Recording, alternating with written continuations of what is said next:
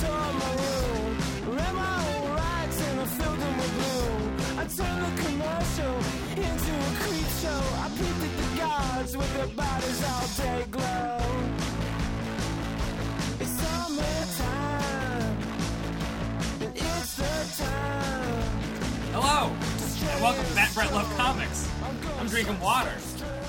This is one of your hosts, Brett White. And I'm Matt Little. I'm watching Brett drink water. It's water, guy. Living the dream.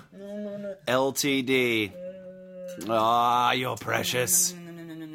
Is this the grossest podcast Maybe. so far? Maybe. Just Why? Slurping noises and like. Let me eat this water. handful of salsa.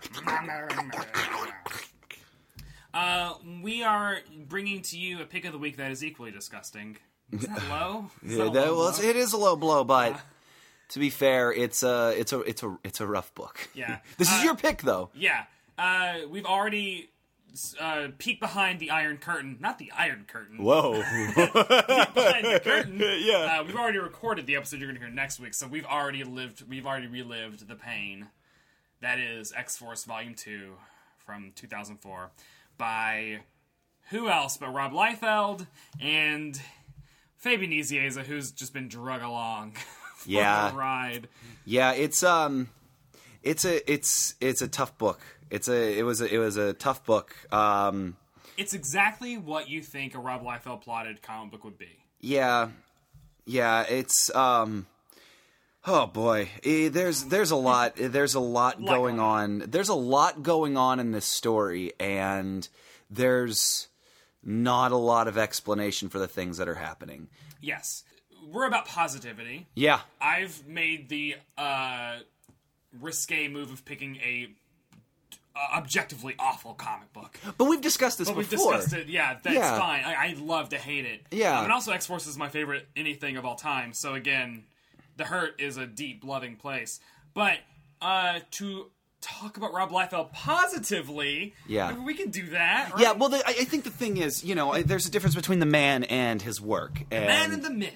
I think that as long as we're not talking about himself being some awful piece of human garbage, which we don't know. He seems like an I don't know alright that. guy. In his interviews, he does seem he's an incredibly perceptive, Yeah. smart person. And I honestly, this is going to sound like a backhanded compliment, but when you're as talented as Rob Liefeld, you probably have to be a business wizard to be as successful as you are. Because, dude, It's very dude's true. got problems with his art.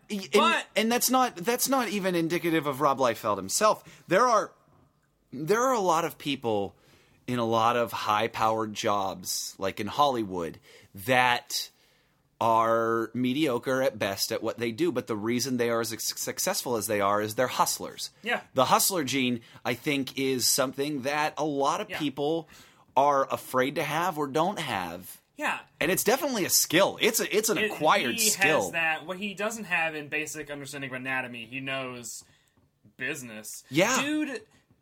Dude was drawing how many comics a month as of like 6 months ago when he was doing like The Infinite and Hawk and Dove, as well as also I think stuff for Marvel all at the same time. Or Yeah. He was doing like Hawk a and Dove. Deadpool? He was doing Infinite, and then he was doing something else. This is like a Deadpool team up thing. He does covers. For Oh Deadpool. right, he was finishing up his work for Deadpool Core. Yeah. So I Yeah. mean, like, how many other artists besides like John Romita Jr. and Mark Bagley can do more than one book a month? Yeah, and That's the thing is respectable. And the thing is, too, like, he's a guy who understands the business. I was listening to an interview with him on Word Balloon, John Ciantrus's show. And he was talking about his time drawing Deadpool Core, and he said, I didn't agree. Oh, yeah. I didn't agree with how the that. stories went or how it went, but, I got hired to do this job, and I was like, all right, I'll be here for 12 issues then. You want a flying dog Deadpool? Fine. Yeah. You want dog pull? I'll draw it. Yeah. It's also Rob Liefeld, maybe of any artist. I mean, probably every artist knows this, but he really knows who he is. He does. Guy's incredibly confident. You can disagree. Guy's secure in who he is. You can disagree with who he is. Yeah. But when you get a Rob Liefeld comic, you're going to get a Rob Liefeld comic. Yeah. He's not going to change, which is a good thing if you are a fan of Rob Liefeld comics. Yeah. Also, I don't think I would want him to. Yeah. Like, a guy like him has to exist. Yeah. And you know, the guy, I think, and I brought this up before, I think that the guy has a lot of really great ideas. Like, there's a good story in this X-Force Volume 2. There's a good story in here. It doesn't happen. But it doesn't happen. I almost don't want to say too. I don't want to say too much about it at this point because we talk about it a lot. We do talk about it a lot, and there's a lot of there's a lot of like very humorous, like humorously. There's a large amount of dropped plots and characters that disappear. It's and almost things like it's like Liefeld doing Liefeld. Yeah. It's like he's out Liefelding himself. Yeah. Because people give shit to the first, 10 issues of X-Force back in 91. Yeah. But, compared to this, those are, your Grant Morrison, your Kurt Busiek, you're Yeah. well done. Even though in those first 10 issues they spend 5 of them finding the Brotherhood of Evil Mutants and not moving a single foot because they keep doing flashbacks. Yeah. Anyway, That's again with the execution of a Rob Liefeld story. I think that the one thing that I've always seen that I wished could be done better is the pace of the plot. Yeah. Because the pace of a Rob Liefeld plot, even going back to those original X-Force issues, I remember how little happened. Yeah. There was a lot of posturing. Yeah. There's a lot of posturing and posing and talking about things, but then nothing really seemed to happen until he Left? Yeah. Is it weird that I'm actually you saying posturing about the original X-Force run is making me smile? It's bringing back fun nostalgia of they were I think, was it Blob or Pyro was holding Siren off a cliff for 2 straight issues. Yeah. They didn't do anything, and I'm like, man, you know what? Charming. Whereas this, Yeah. also because if you're having an X-Force miniseries, especially an X-Force miniseries after X-Force hasn't been a team for about 4 years, Yeah. you should probably have X-Force in it. Yeah. And spoiler alert, they ain't in it for the Yeah. most part. It's really and it's weird too because there was a Cable and Deadpool series at the time. So Cable had a series. I'm wondering, So it wasn't could this have been another... I wonder if it was pitched under a different name even, maybe. Rob Liefeld... I don't know. No, I think he was specifically... I think they specifically approached him to do X-Force. It just seems like a thing that they just, slapped the word X-Force on. Yeah. Well, it's... Rob Liefeld loves a lot of different genres of media. Yeah. So that's why we have Universal Soldier genre. Yeah. And Time Cop genre. He also clearly loves the Barbarian genre. Yeah, he because does. There's this random 6-page, and I'll be honest, until Zubin brought it up in the episode, which you'll hear at the beginning of the next episode, I didn't realize that I kept my mouth shut because I didn't want to sound like a dummy. Though I should have said something then. I didn't realize that's Cable in the first 5 pages of the first issue. I had no idea how I knew that, because it looks... He has Shatterstar's hair with the ponytail and front braids. Yeah. Oh, God. I just thought he was some random dude that was going to be... I thought it was just a random warning tale about the Scorn. I don't even this know has happened if once. they even address him as... they call him Traveler, which I don't even think they even reference him as, Dayspring or Ascani's son or anything. Yeah, the guy already has 30 nicknames. Yeah.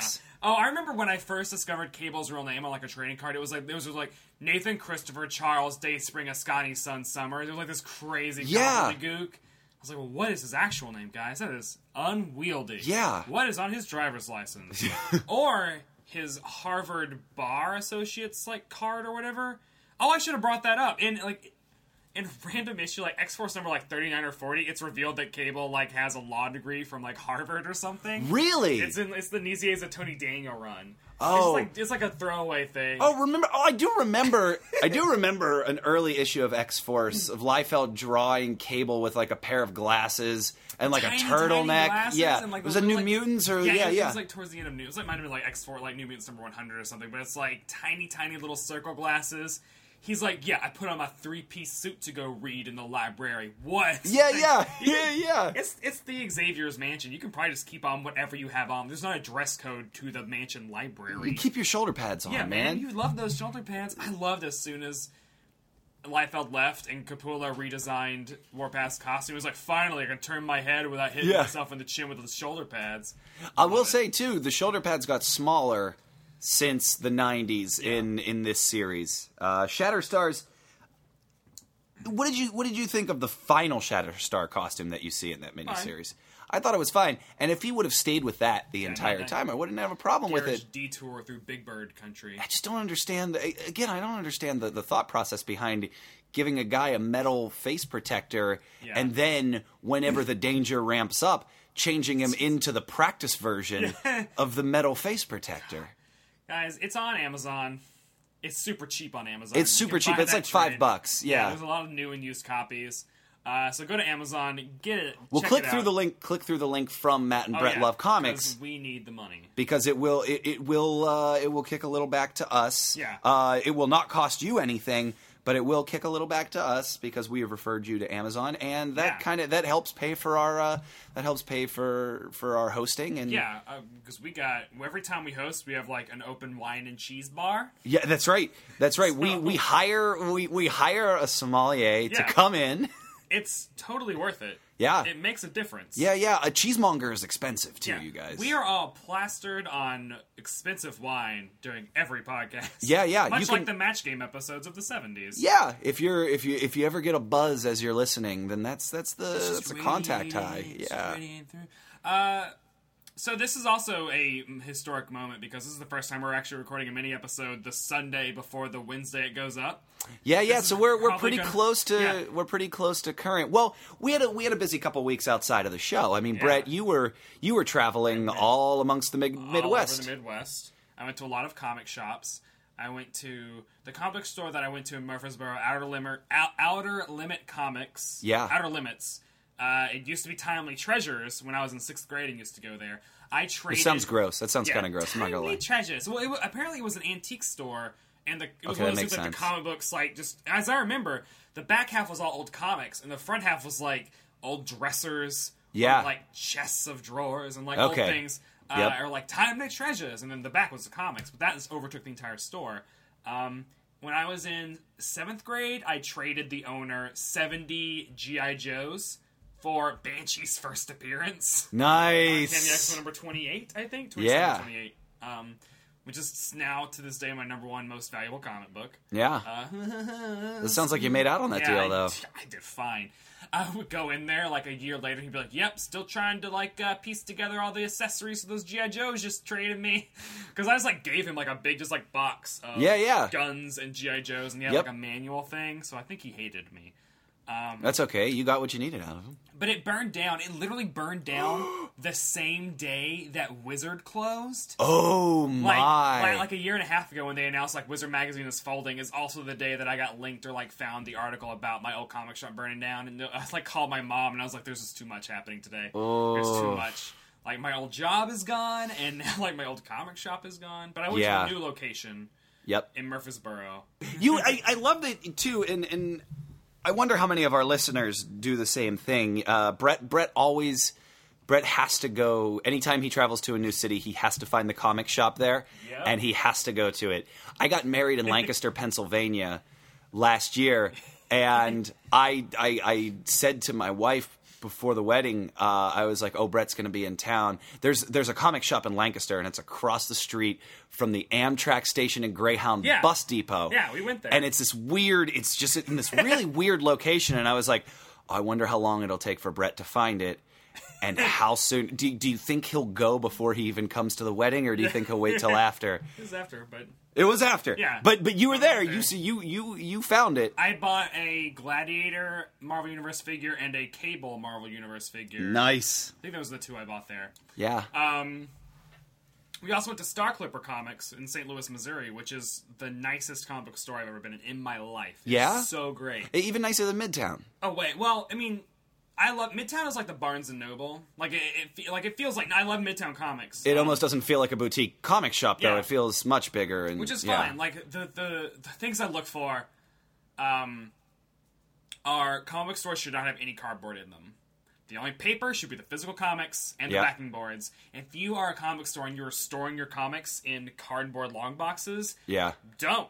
Midtown has like nice like wooden hard like actual Yep. like surfaces. But like Star Clipper is a great store because it's laid out amazingly. Like it has like nice chandeliers, like hardwood Yeah. floors. But the thing that's really cool about them is they do a lot of local stuff. Like the back area is just where they have like a ton of zines. Like however many, yeah, like Zines. zines, Love it. and like local comics. Like Yeah. I went in there and looked. There was one kid, like there was like a 6-year-old kid. It's like Axe Cop away, like in a way, like Yeah. a kid like writes and draws a comic book. He puts like about $3 or like $3 on it. That's And adorable. they put it up, and they like you buy it. Like it's so cool, and that's the kind of thing that I don't see done in New York. And I don't know if it could be done in New York because it is so big. Like Yeah. St. Louis is not as big as New York City. Yeah. But Star Clipper is great. If you live in that area, you should definitely go check them out. They do a bunch of stuff with the community. Like I follow them on Twitter because they have like the first Saturday of every month is like local artists day or something. And it sounds like it's like an artist alley, and like artists just come and you can get stuff. I don't know, but that might not be what they do. So I might have just, but they do cool stuff. Yeah. I always love going there. Well, I think the cool stuff kind of winds up getting relegated to the more niche Yeah. comic shops. Like I live about 5 blocks from a really great comic store called Desert Island, and it's all independent comics and like graphic novels and art house stuff. You know, like if I need to find something that Michael Kupperman has done, which I love, Tales Designed to Thrizzle. Yeah. That's one of my favorite comics ever. If I need to find that, I'm almost certainly going to go there and find it. And I'm saying that from actual experience because that's happened before. Yeah. They carry like the Daniel Clowes stuff, Chris Ware's work, stuff like that. And not and X-Force, The Legend Returns? no, surprisingly not. Nothing is niche. Nothing is art house. As X-Force Volume 2, even as much as superheroes are, like X-Force Volume 2 really is the complete antithesis of an art house comic. Yeah. It is the exact opposite in the same way that what's Michael Bay's worst movie to you?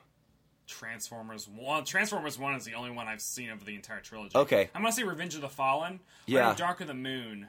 Dark of the Moon was pretty bad.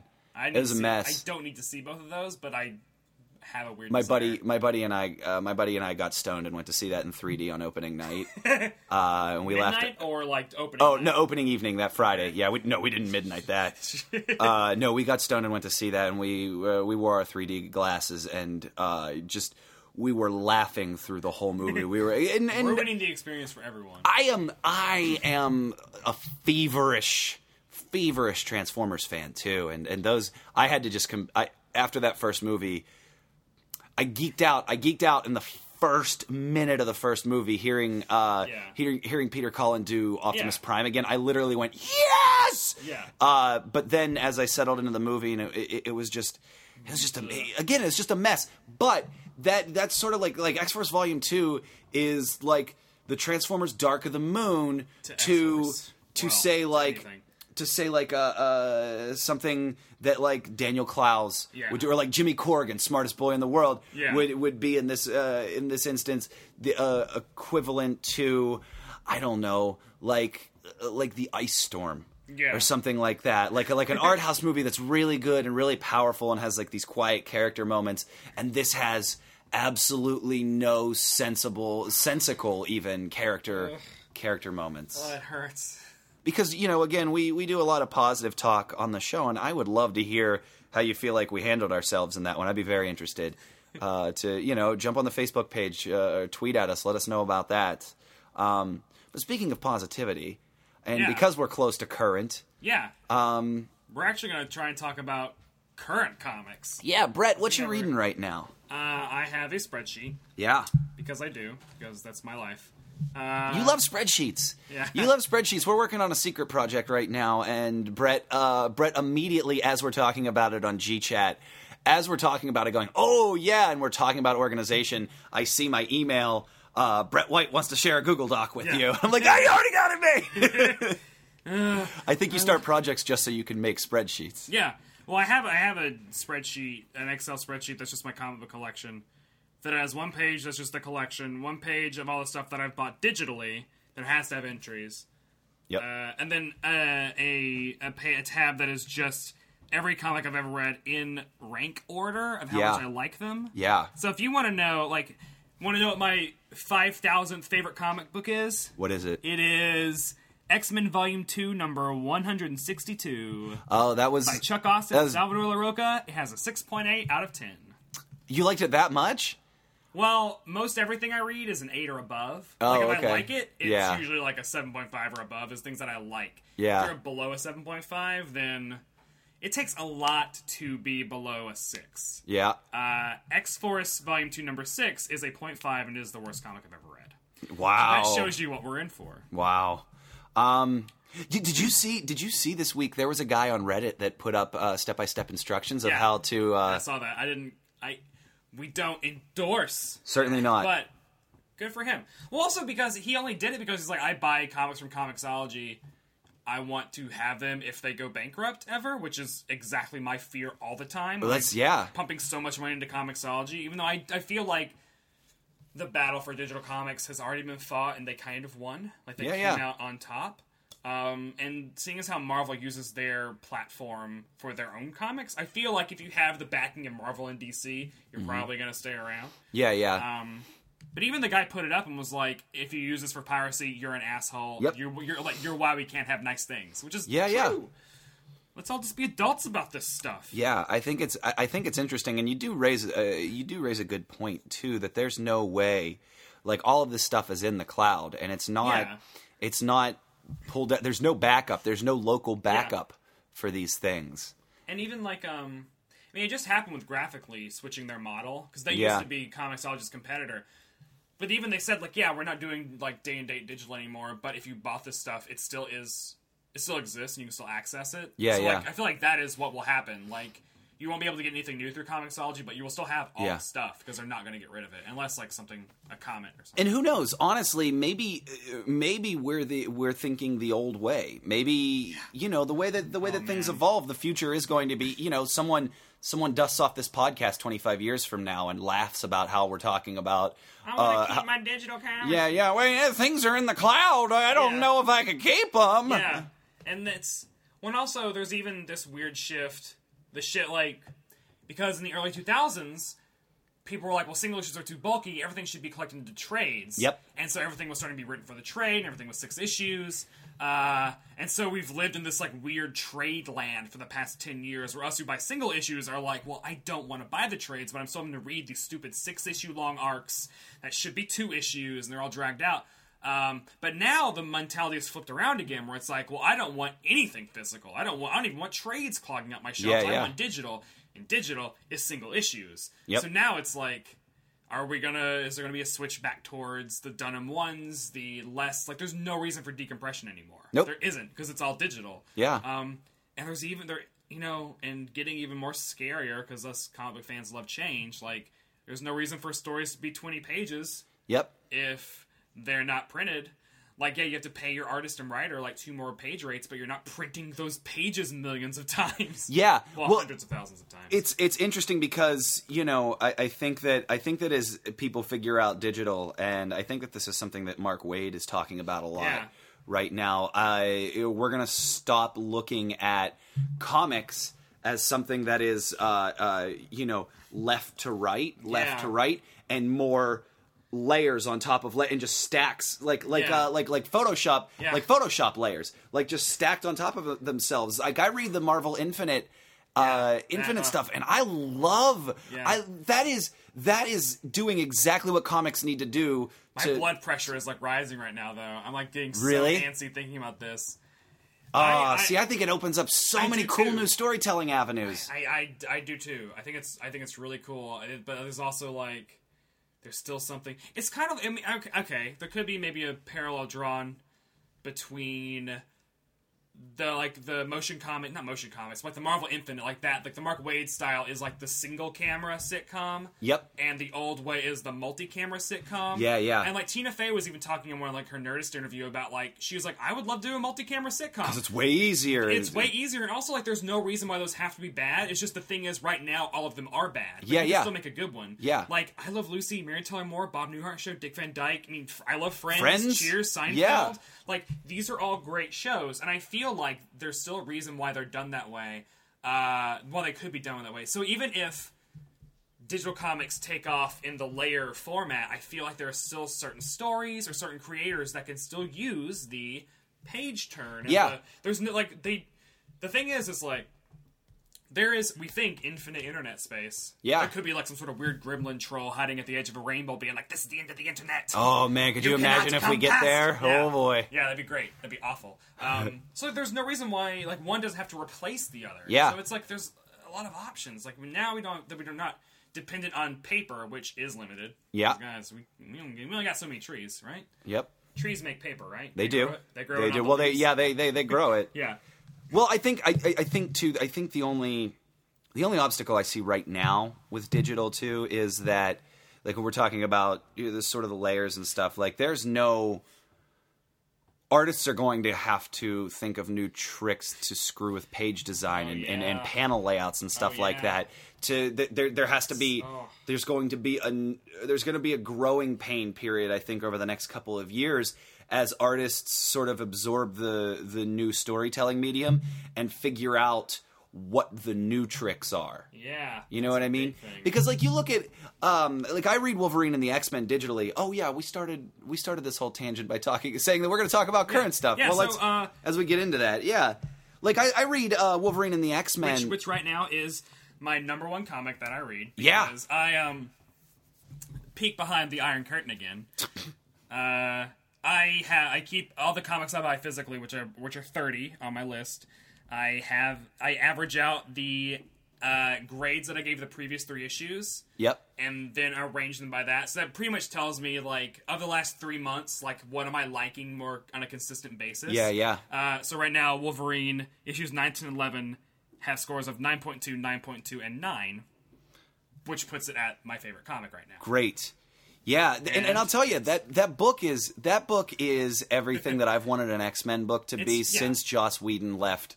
Astonishing. It's fantastic. Yeah. It the issue where Cyclops comes back to talk to Wolverine, the AVX crossover, I think it was issue 10, like the one before the newest one, where like Cyclops comes and sees the Jean Grey school for the first time. Yeah. And he's like, "Hey Wolverine, I don't know if I should thank you for doing this or punch you in the face. Yeah. For naming the school after my dead wife, who you are in love with." Yeah. So good. Yeah, yeah. So because funny. it really is a huge middle finger. Could you imagine, like, "Hey man, I loved your wife. I'm gonna name an awesome thing after her." yeah, that's unbelievably ballsy. Is it like Layla? Didn't Eric Clapton write Layla about George Harrison's wife? Yeah, Yeah. yeah, and then she left him for Eric Clapton. Okay. Yeah. There you go. If Jean Grey was alive, she'd be like, "Hey, Wolverine, awesome." So, what happens in AVX if Jean Grey comes back? Oh man, that's one of the more interesting things about the Cyclops and Emma Frost relationship. That I would love to see what would happen if Jean Grey did come back. Yeah. Because so much of the Cyclops and Emma relationship is built around her own insecurity. Yeah. I feel like she's even said recently, I don't know if it was Gillen or someone who was like, she's like, "I'm just second to a corpse." Or that might have been Greg Pak back in X-Men Phoenix Insong or something. No, I think that was in a recent Uncanny issue. Yeah. Where it's like, it's this thing of like, is Emma only with Cyclops because his soulmate is dead? And if Jean comes back, like, what does that do to Cyclops? I mean, because Cyclops has a history of leaving women that he's with when Jean Grey comes back from the dead. That's true. Because it happened with Madeline Pryor, and we saw how that worked out. You know what else is interesting to me too, and I just realized this is we're slowly seeing the evolution of the relationship between Namor and Emma Frost. Yeah. At the same time as this threat of the Phoenix is reemerging, and I wonder if that is if they're writing that in a way to show the sort of as sort of like a subliminal bailout on Emma Frost's part. Like, Oh, yeah. all this is going to happen, and I'm devising my exit strategy right now. Yeah. But I would love it if Jean Grey came back and wasn't with anyone. Yeah. Cyclops didn't want her, and she was like, because I hate it when characters get so defined by who they're in a relationship Yes, with. it's codependency. It's hate it's that. complete it's character codependency. Gambit and Rogue for 10 years were just nothing but yeah, awful characters because writers could only write them with the other one, which was such a horrible thing to happen to Rogue because she'd been an X-Men for a long time. Yeah. And then got saddled with this dude who came out of nowhere, and then her character was dragged through the mud for 10 years. Yep. And it wasn't until Mike Carey came along, kept them apart, yeah. and they both have become good characters again. Yeah, it's but yeah, getting back to Wolverine and the X-Men, I love this series. I love what Jason Aaron is doing there, and it amazes me. It amazes me that it's the same guy that's writing Incredible Hulk right now, because that I've heard is a lot of mixed things about. it's going in a completely different direction than the book has ever gone before, I think. Yeah. Well, sort of. Peter David did something similar to it for a while, where Banner, when the Hulk would change back to Banner, and Banner was like snarling, mindless Yeah. Hulk, and that was around issue 425, I think, to like almost Towards the end of his 450.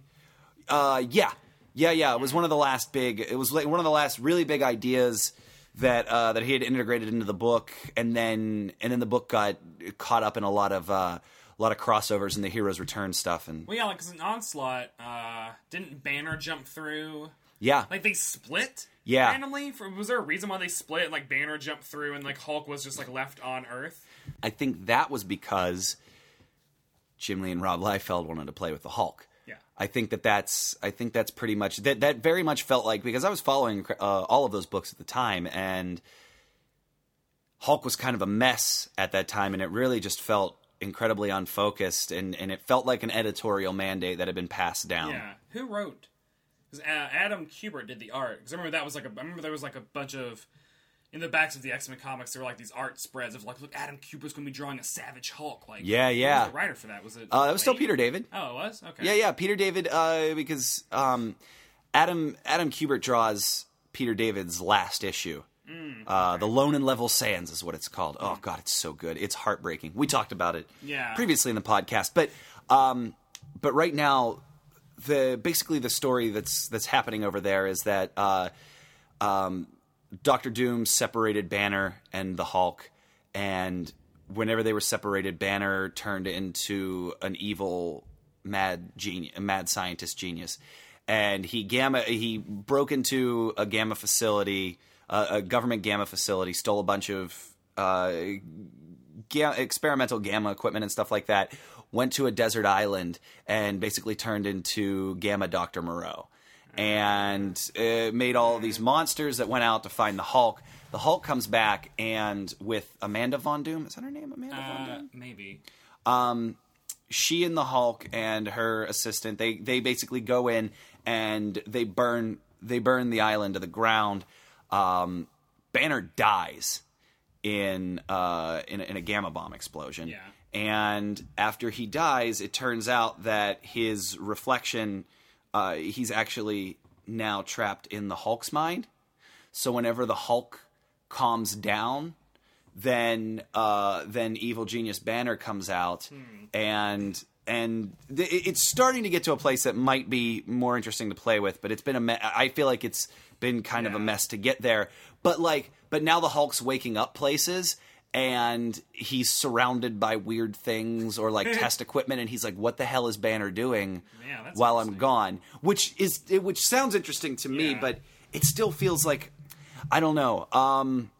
I've read those two books concurrently, and I'm like, wow, I can't believe this is the same guy. Yeah, this is bringing up like this point that I have about usually when comic book movies come out, I get pissed when Marvel implements changes in the comics. Like when the X-Men movie came out and then Grant Morrison's run, they were all wearing black leather, and I was like, okay, thanks guys. Or even like when the Captain America movie came out and they like took Bucky Cap away and gave us Steve Rogers back. Which is Yeah, like, yeah. okay, we don't need that.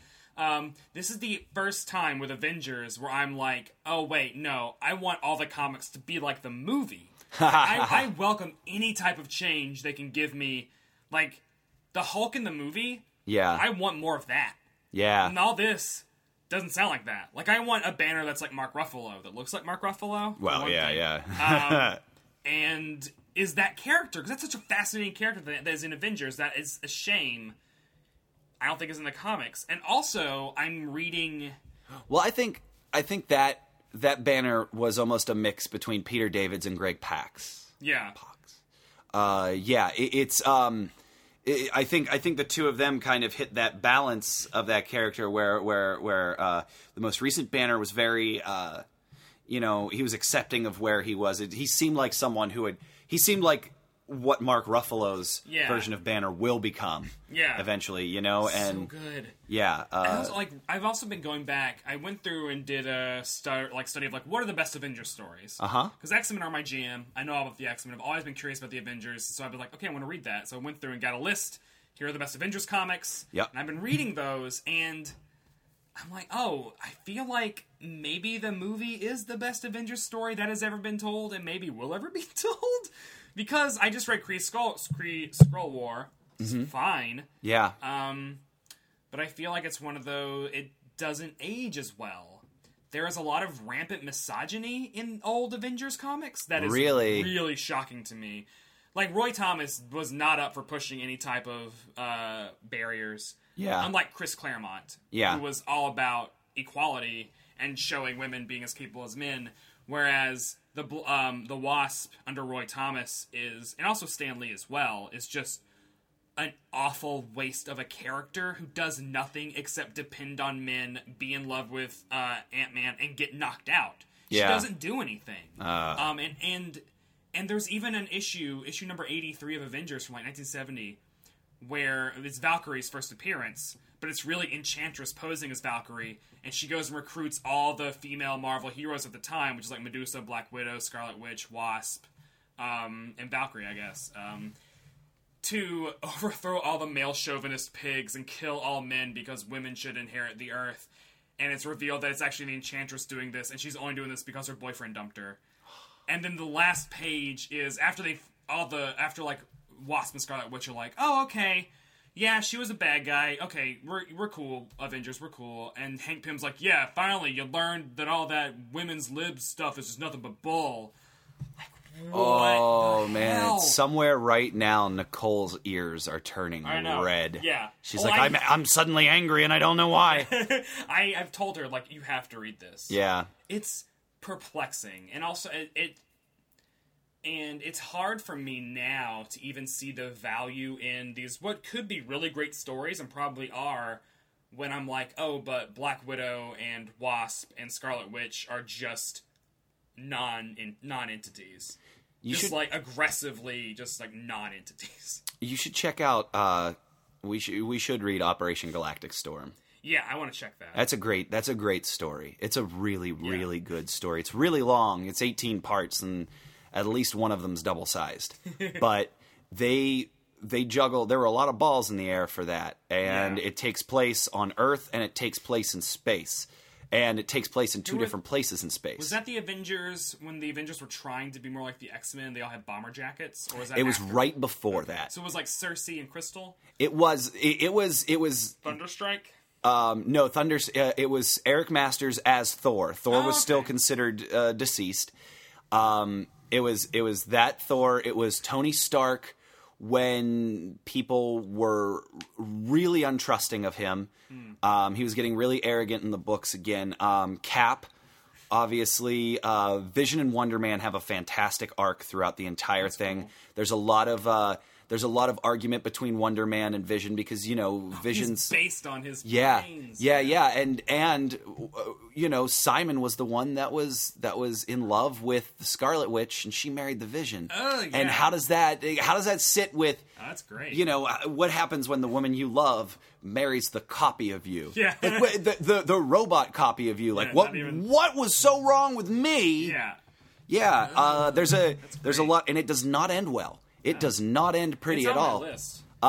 It's a really good story. There's a lot of second stringers in it too, but they also address the fact that there are second stringers in it, and there's a lot of chips on shoulders, and it's and that's what I love about the Avengers movie is it's actually them not getting along, or like learning how to get along in a way that the comic books that I read, mostly the only Avengers knowledge I had up to this was the Busiek-Perez run from like 97, which was like those first like 18 issues are good, but compared to the X-Men at the time, still felt very it felt like, I don't know anything about the Avengers. This could piss off a lot of Avengers fans. I hope so. Please like us on Twitter. Tell all your friends how mad we make you.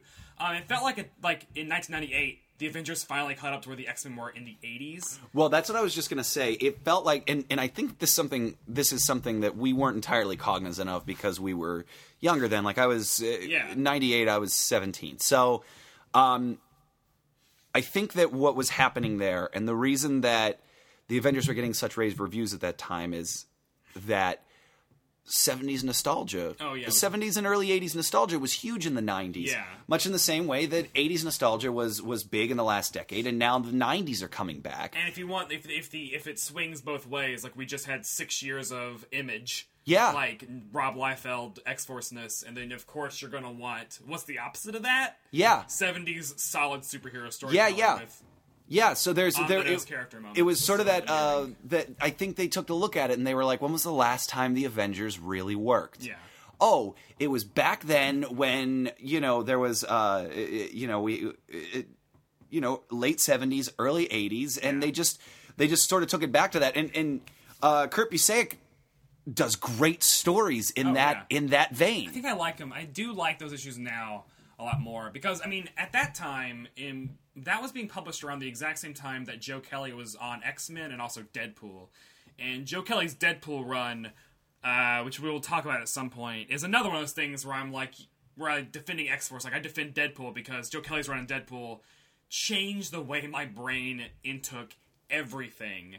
Like, the way that he did such dark humor. It was hilarious. Funnier than any comic I had ever read, but also darker than any comic I ever read in 8th grade when I was in 8th grade then. It just blew my mind. Yeah. Like that and Buffy at the same time happening for me changed how I like everything.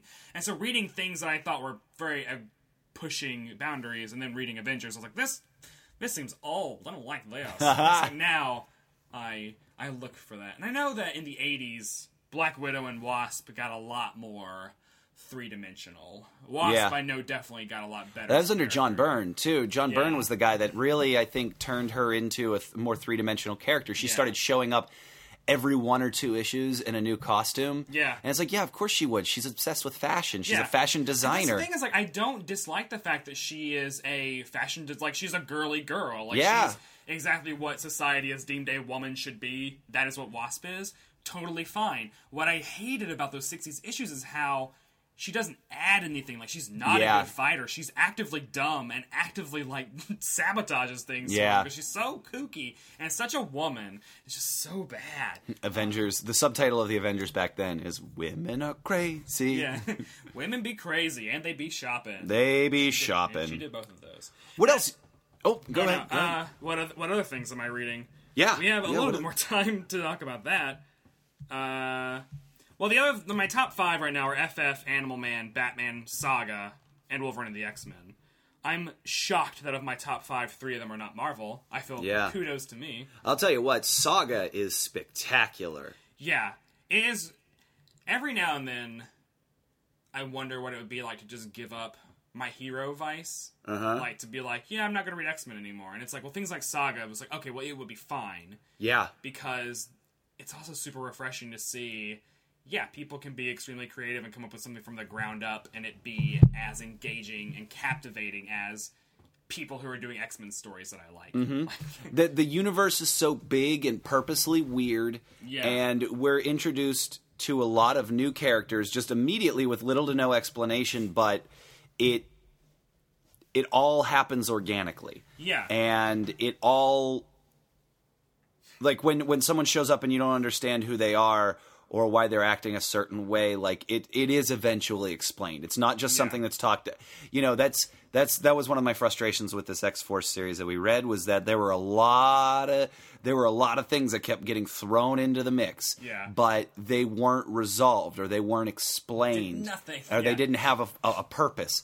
Everything in Saga seems to have a purpose, and it's weird and it's strange and it's exciting. Yeah. That's the thing is, like, I don't know where any of this is going. Like, when I'm reading an X-Men comic now, I am constantly comparing it to, like, okay, well, does that make sense with how Rachel Grey was portrayed in 1987? Yeah. Like, the knowledge of these characters is such a secondhand thing for me now that I'm constantly second-guessing everything a writer is doing and every choice they're making. Yeah. Which is it's not a pleasant way to read a comic book, but I've learned how to quell the fanboyness and, like, enjoy what people are doing. Whereas, like, in Saga, like, I'll read and be like, oh, well, why are they introducing this character? I'm like, oh, well, I actually don't know where this is going. Like, I don't know. Like, it's like X-Men. X-Men should only have 8 members on the team, and I hate that there's 20 of them. Like, Saga, like, they can keep adding more main characters. Yeah. I have no idea what it's going to level out to. Yeah. I have no idea what is a Saga story yet, which is really interesting. It's something I haven't experienced in a long time. Yeah. Yeah, it's really fresh. It's exciting. Saga, by the way, if you haven't read it yet, highly recommend checking it out. Brian K. Vaughan and Fiona Staples on art. Yeah. By Image Comics. Yeah, it's they're on a tear this year. What's that? They're on a tear. Oh. They've released so many new #1s this year. They have, and they're all great. There's crazy. so much good stuff coming out of Image right now. And this is the story of. This is the story of a couple. Well, actually, technically, it's the story of a baby that is born in the first issue. Yeah. And we still don't know what is going to eventually happen, but something. The series is narrated by the baby, like in the future, like commenting back on. Yeah, on everything that has happened, and the parents are an earthy and a moony. Well, not an earthy, but basically, there's a group of magic. There's a group of magicians that exist on the moon of this planet, and then on the planet itself are people who are technology based. Yeah. That are more techno obsessed, more like today's modern society, and they do not get along, and they began a war on each other's planets, but it eventually spread to the entire galaxy because it was destroying both of their planets. And now the war is still happening in the rest of the galaxy. And a guy from the moon, a woman from the planet, sneak off, fall in love, and get married and have a baby. Yeah. And now they're on the run from both sides. Everybody wants this baby because it's the first. I think it's the first crossbreed child. Yeah. Because all of them die before birth up until this one. Yeah, and you don't know what's going to happen. Yeah. Like, we might not have even met the main characters yet, honestly. Yeah. Like, there's so many surprises. It's exactly what the medium of comics can do that you forget if you just read nothing but Marvel and DC. Yeah. Which, not to knock. And that's the other thing, is, like, you read things like Saga, and it's like, I firmly believe you could tell a story exactly like Saga in the Marvel Universe, but it's just like, it's a difference between Image, which is more indie-driven, and Marvel, which is a corporation, where it's like, well, but, yeah, you can kill Captain America, but he's kind of has to come back when the movie comes out. Yeah. Because, like, Marvel does these awesome things. Like, having Bucky be Captain America was such a crazy, fun thing. And it really worked, too. But, you can't... Yeah. Guys, technically all of our characters are owned by money. Yeah. So, eventually they need to start making that money again. The thing that you have to make peace with, and then you can really enjoy things once you've made peace with that. Because I feel like the fans that get super mad about superhero comics are the ones who haven't made peace with the fact that they're owned by money. Yeah. And they're like, well, why did this happen? You just killed Thor for the 4th time. Blah, blah, blah. Well, it's like, well, they have still issues, man. Yeah. And it's like, you just gotta, like, you're not gonna rail against the system. You're not gonna change that. Yeah. Just accept that as a truth and just try and enjoy the stories. And also enjoy the status quo as they exist. Yeah. Like, honestly, between now and when the podcast comes out, they're probably going to, or will announce that, like, Kieran Gillen is leaving Uncanny. Yeah. Jason Aaron, they might be taking him off of Wolverine of the X-Men. Which I hope not. The rumors are that he's not going anywhere, but still, like, there are rumors that Bendis is taking over all the X-Men books, which I would be... I'm not a fan of that either. I think he has pacing issues the same way that Rob Liefeld does, to be honest. Also, don't give him an entire... Like, Don't give him all the Avengers, which they have, because he writes 3 monthly ongoing Avengers books. Yeah. Don't give him all the X-Men. Give him 1 X-Men book. I think Bendis's best work is always with the less characters that there are to like the team books. I think that he does spectacular small story, like that Daredevil run is was amazing. Oh God, Alias is amazing. Alias is fantastic, and his Spider-Man is still amazing. Ultimate Spider-Man still continues to be one of the best reads on the shelf. But I have dropped all of his Avengers books because, and I've loved some of his Avengers run, but it's like I'm sick of it. He has 3 Avengers ongoings every month, and he's had at least 2 or 3 for the past, 3 years. Yeah. It's like I kind of... You're ready for something new. Yeah, especially after that movie comes out. Joss Whedon should write the Avengers. Hey, yeah. I would not be surprised. It would be awesome. Marvel should make that happen. But, I mean... Yeah, guys. We can wrap this up. We've been blathering on. Well, I'll tell you cool things. Something that I'm, and this isn't actually a comic. Something that I've been into a lot recently is and I told you about this before, and I still hold Young Justice. Oh, yeah. Is such a good show. It is spectacular. And it's a new iteration. Yeah, it's not like a continuation of the old. Universe. No, basically it's a view of the entire DC universe through the eyes of the teens and early 20s superheroes. Right. So the Justice League is often in it. Yeah. But basically Young Justice is all of the sidekicks and stuff like that. They're put together on the team, and the Justice League puts them together as a stealth recon team for them to take a look at smaller scale threats or get intel for them from something.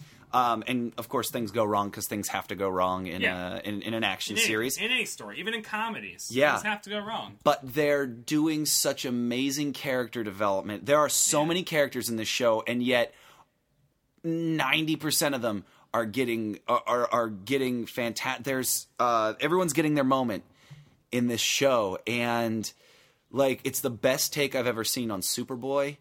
Is just treating him like an angsty teenager whose dad never paid attention to him, so he has this massive chip on his shoulder. Yeah. The whole first season is great, and then the second season starts, and it takes this wild turn that if you don't know. Spoiler alert. I mean, we're partway into the second season right now. If you want me to tell you, I'll tell you. If not, I think I need to buy the season pass. If it's on iTunes. Okay, watch this. All right. It takes a wild turn in the second season. Within the first 2 minutes of the second season, it takes this turn, and you're like, whoa! I just got used to this, and then and since then it's been on fire. It's been absolutely on fire. It's one of, if again, like stuff like Avatar and this show too. If I were 10 years old right now, give me all them toys. I wouldn't be a Marvel zombie. Yeah, I'd be obsessed. Yeah. I'd be obsessed with Young Justice, and I'd be obsessed with the Teen Titans because of this. Is it doing well in the ratings? Yeah. Why is Avengers Earth's Mightiest Heroes not doing well in the ratings? I don't know. I was listening to a Jeff Loeb interview again. I purposely didn't listen to that because I was like, I don't want to hear how they're going to change Earth's Mightiest Heroes because I love that show. Well, he kind of skirts the issue a bit. Yeah. And he turns the conversation into most shows don't do more than 65 episodes. Because it's hard to keep doing more stories than 65. So give us 65 Earth's Mightiest Heroes, please. Yeah, and it sounds like that stuff may be true, but he didn't want to address it. He really does. He really does say, yeah, I've heard that, but we don't address rumors anyway, and really turns the conversation in a different direction. It does make sense that if you've gone through this whole thing of making all your movies in the same house, that to now have 2 cartoon series airing back to back and they don't take place in the same universe, is kind of weird, especially when they both have Nick Fury and Spider-Man. And it has to be weird. It has to be odd for a kid that's watching it. When you watch Ultimate Spider-Man, and literally in the same week, like you have a big story. You have a big story in Ultimate Spider-Man that involves Luke Cage and Iron Fist, right, on Ultimate Spider-Man, and then you watch. Then the next show is Avengers. And Power Man and Iron Fist are in that too, but they're adults and they're completely different characters. Yeah. And then the Thor episode, Thor shows up. Thor is talking to Power Man and Iron Fist in a completely different way on this show than he did whenever they were in. Yeah. It's sad because it's such a great show. It's such a great show. Yeah, I love Earth's Mightiest Heroes, but Young Justice, you will watch for as big as Marvel Zombies as we are too. You will watch Young Justice and be so angry that it's not a Marvel show because it's that good. Peter David wrote yesterday's episode. I know, I've heard a bunch of great things about it. It's so good. Already. It's so good. I can't say enough good things about that show. Well, I will check it out. You have to start watching it. Let me know what you think. I think you're gonna love it. Oh yeah, I definitely will. But no, you're not gonna love. Well, you might love it. If you love it, let us know. X-Force Volume 2: The Legend Returns. Oh my! Buy it on Amazon. You guys, check it out. Check it out. Let us know what you think before the episode releases too. Let us know what your thoughts are between now and next week. Whenever we talk about the show, hit us up on the Facebook page. BrettLoveComics.com. Yeah, head over to MattandBrettLoveComics.com and click like. You'll start getting information from our Facebook feed a couple times a week. We're probably going to ramp it up a little bit, but it's going to be comic discussion. We want to talk comics, and I think that's probably going to be a better avenue for us to talk about current stuff as well. Yeah. Also on Twitter, guys. You can contact us on Twitter. Yep. I'm Brett White. And I'm at the Matt Little. Yeah. And check us out there. Head over to iTunes. If you're listening to the show, most people are probably listening to it through iTunes. And if you like what you hear, if you enjoy hanging out with us every week and BSing about comics, then if you could do us a huge favor, just take a minute or two, head over to iTunes, log in, rate us, and leave a review. Let other people know what you think there, because believe it or not, strangers do check those reviews out to see what other people think, and it also affects the algorithm for iTunes that bumps us up in the iTunes algorithm and gets us closer to being recognized on the front page. We can't, we are asking for your help, I know, and we appreciate it so much, but again, if you're not listening, we can't do this without you. You know. Otherwise, but it'll just be pathetic. Yeah, it'll just be us at the bar again, getting drunk and bitching about comics. So tune in next week. We have a very special guest. Nicole will be back. It's going to be ridiculous. Our special guest. We could say. Our special guest is going to be Zubin Parang. He is a writer for The Daily Show. He's a comedian at the UCB Theater. He's a sketch actor. He's also an improviser, and he's a damn funny guy. Yeah. Go to UCBcomedy.com and type in Zubin Parang, ZHUBINPARANG, and you will see sketches that Brett wrote, that I wrote, that he was in, that humiliate him. Yeah. So anyway, he's a really smart guy. He's very articulate. And he's tossed him this thing. Yeah. That was on purpose. Yeah, and I think you'll enjoy how that turns out. So we will see you next week through your webcam, because we have that power. Yeah. So like us on Facebook, hit us up on Twitter, tell us what you think about everything in your life. We're there for you. Yeah, let us know what you guys are reading right now too. We'd love to hear it. If there's something you want us to review, let us know. Otherwise, we will talk to you next week with Zubin Parang, Nicole Drespel, and X-Force Volume 2, Issues 1 through 6. Oh boy. Until then, this has been Matt. And this is Brett. Whatever you do this week, make it good. Bye.